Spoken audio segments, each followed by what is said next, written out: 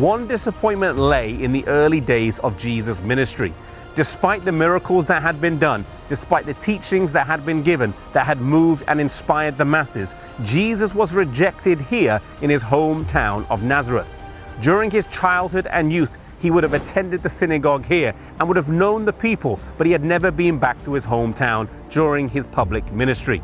Now the Bible says he went to the synagogue on the Sabbath day and stood up to read.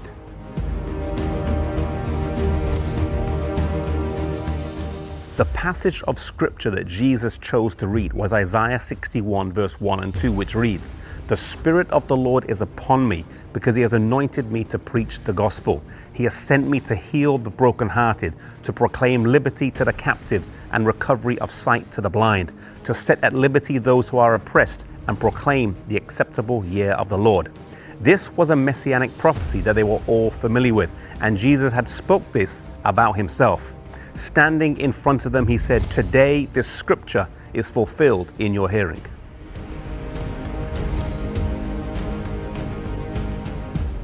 This prophecy spoke about their spiritual bondage and captivity, that the Messiah would free them from the power of evil and restore the light of truth. This offended their pride and indicated to them that the work that Jesus was going to do was entirely different from that which they expected Messiah to do, namely free them from Roman rule. They were not so much interested in spiritual freedom as they were in literal freedom from their Roman oppressors.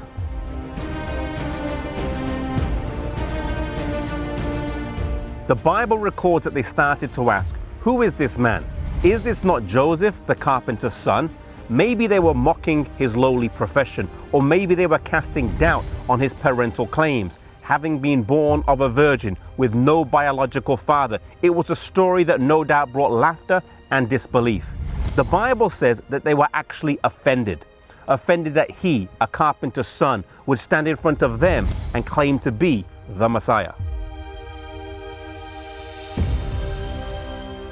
Jesus then said that a prophet has no honor in their home country, and gave some examples of Elijah, who was fed by the widow of Sidon, and Elisha, who was largely rejected by Israel, but who Naaman, a captain in the Syrian army, listened to and was healed.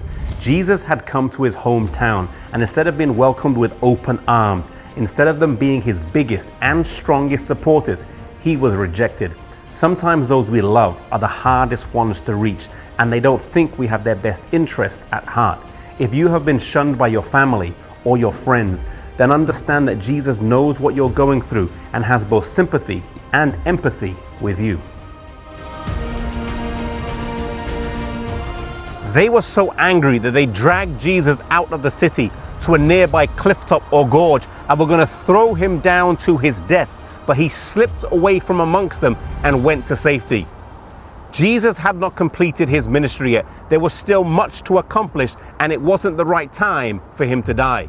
Truth was unpopular in Jesus' day, and truth is unpopular in our day. They had incorrect views of prophecy that Jesus sought to correct.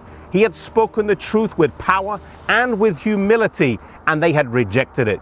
Today, Jesus calls for us to speak the truth with boldness, with humility, in the power of the Spirit, fearless of consequences like Jesus did back then.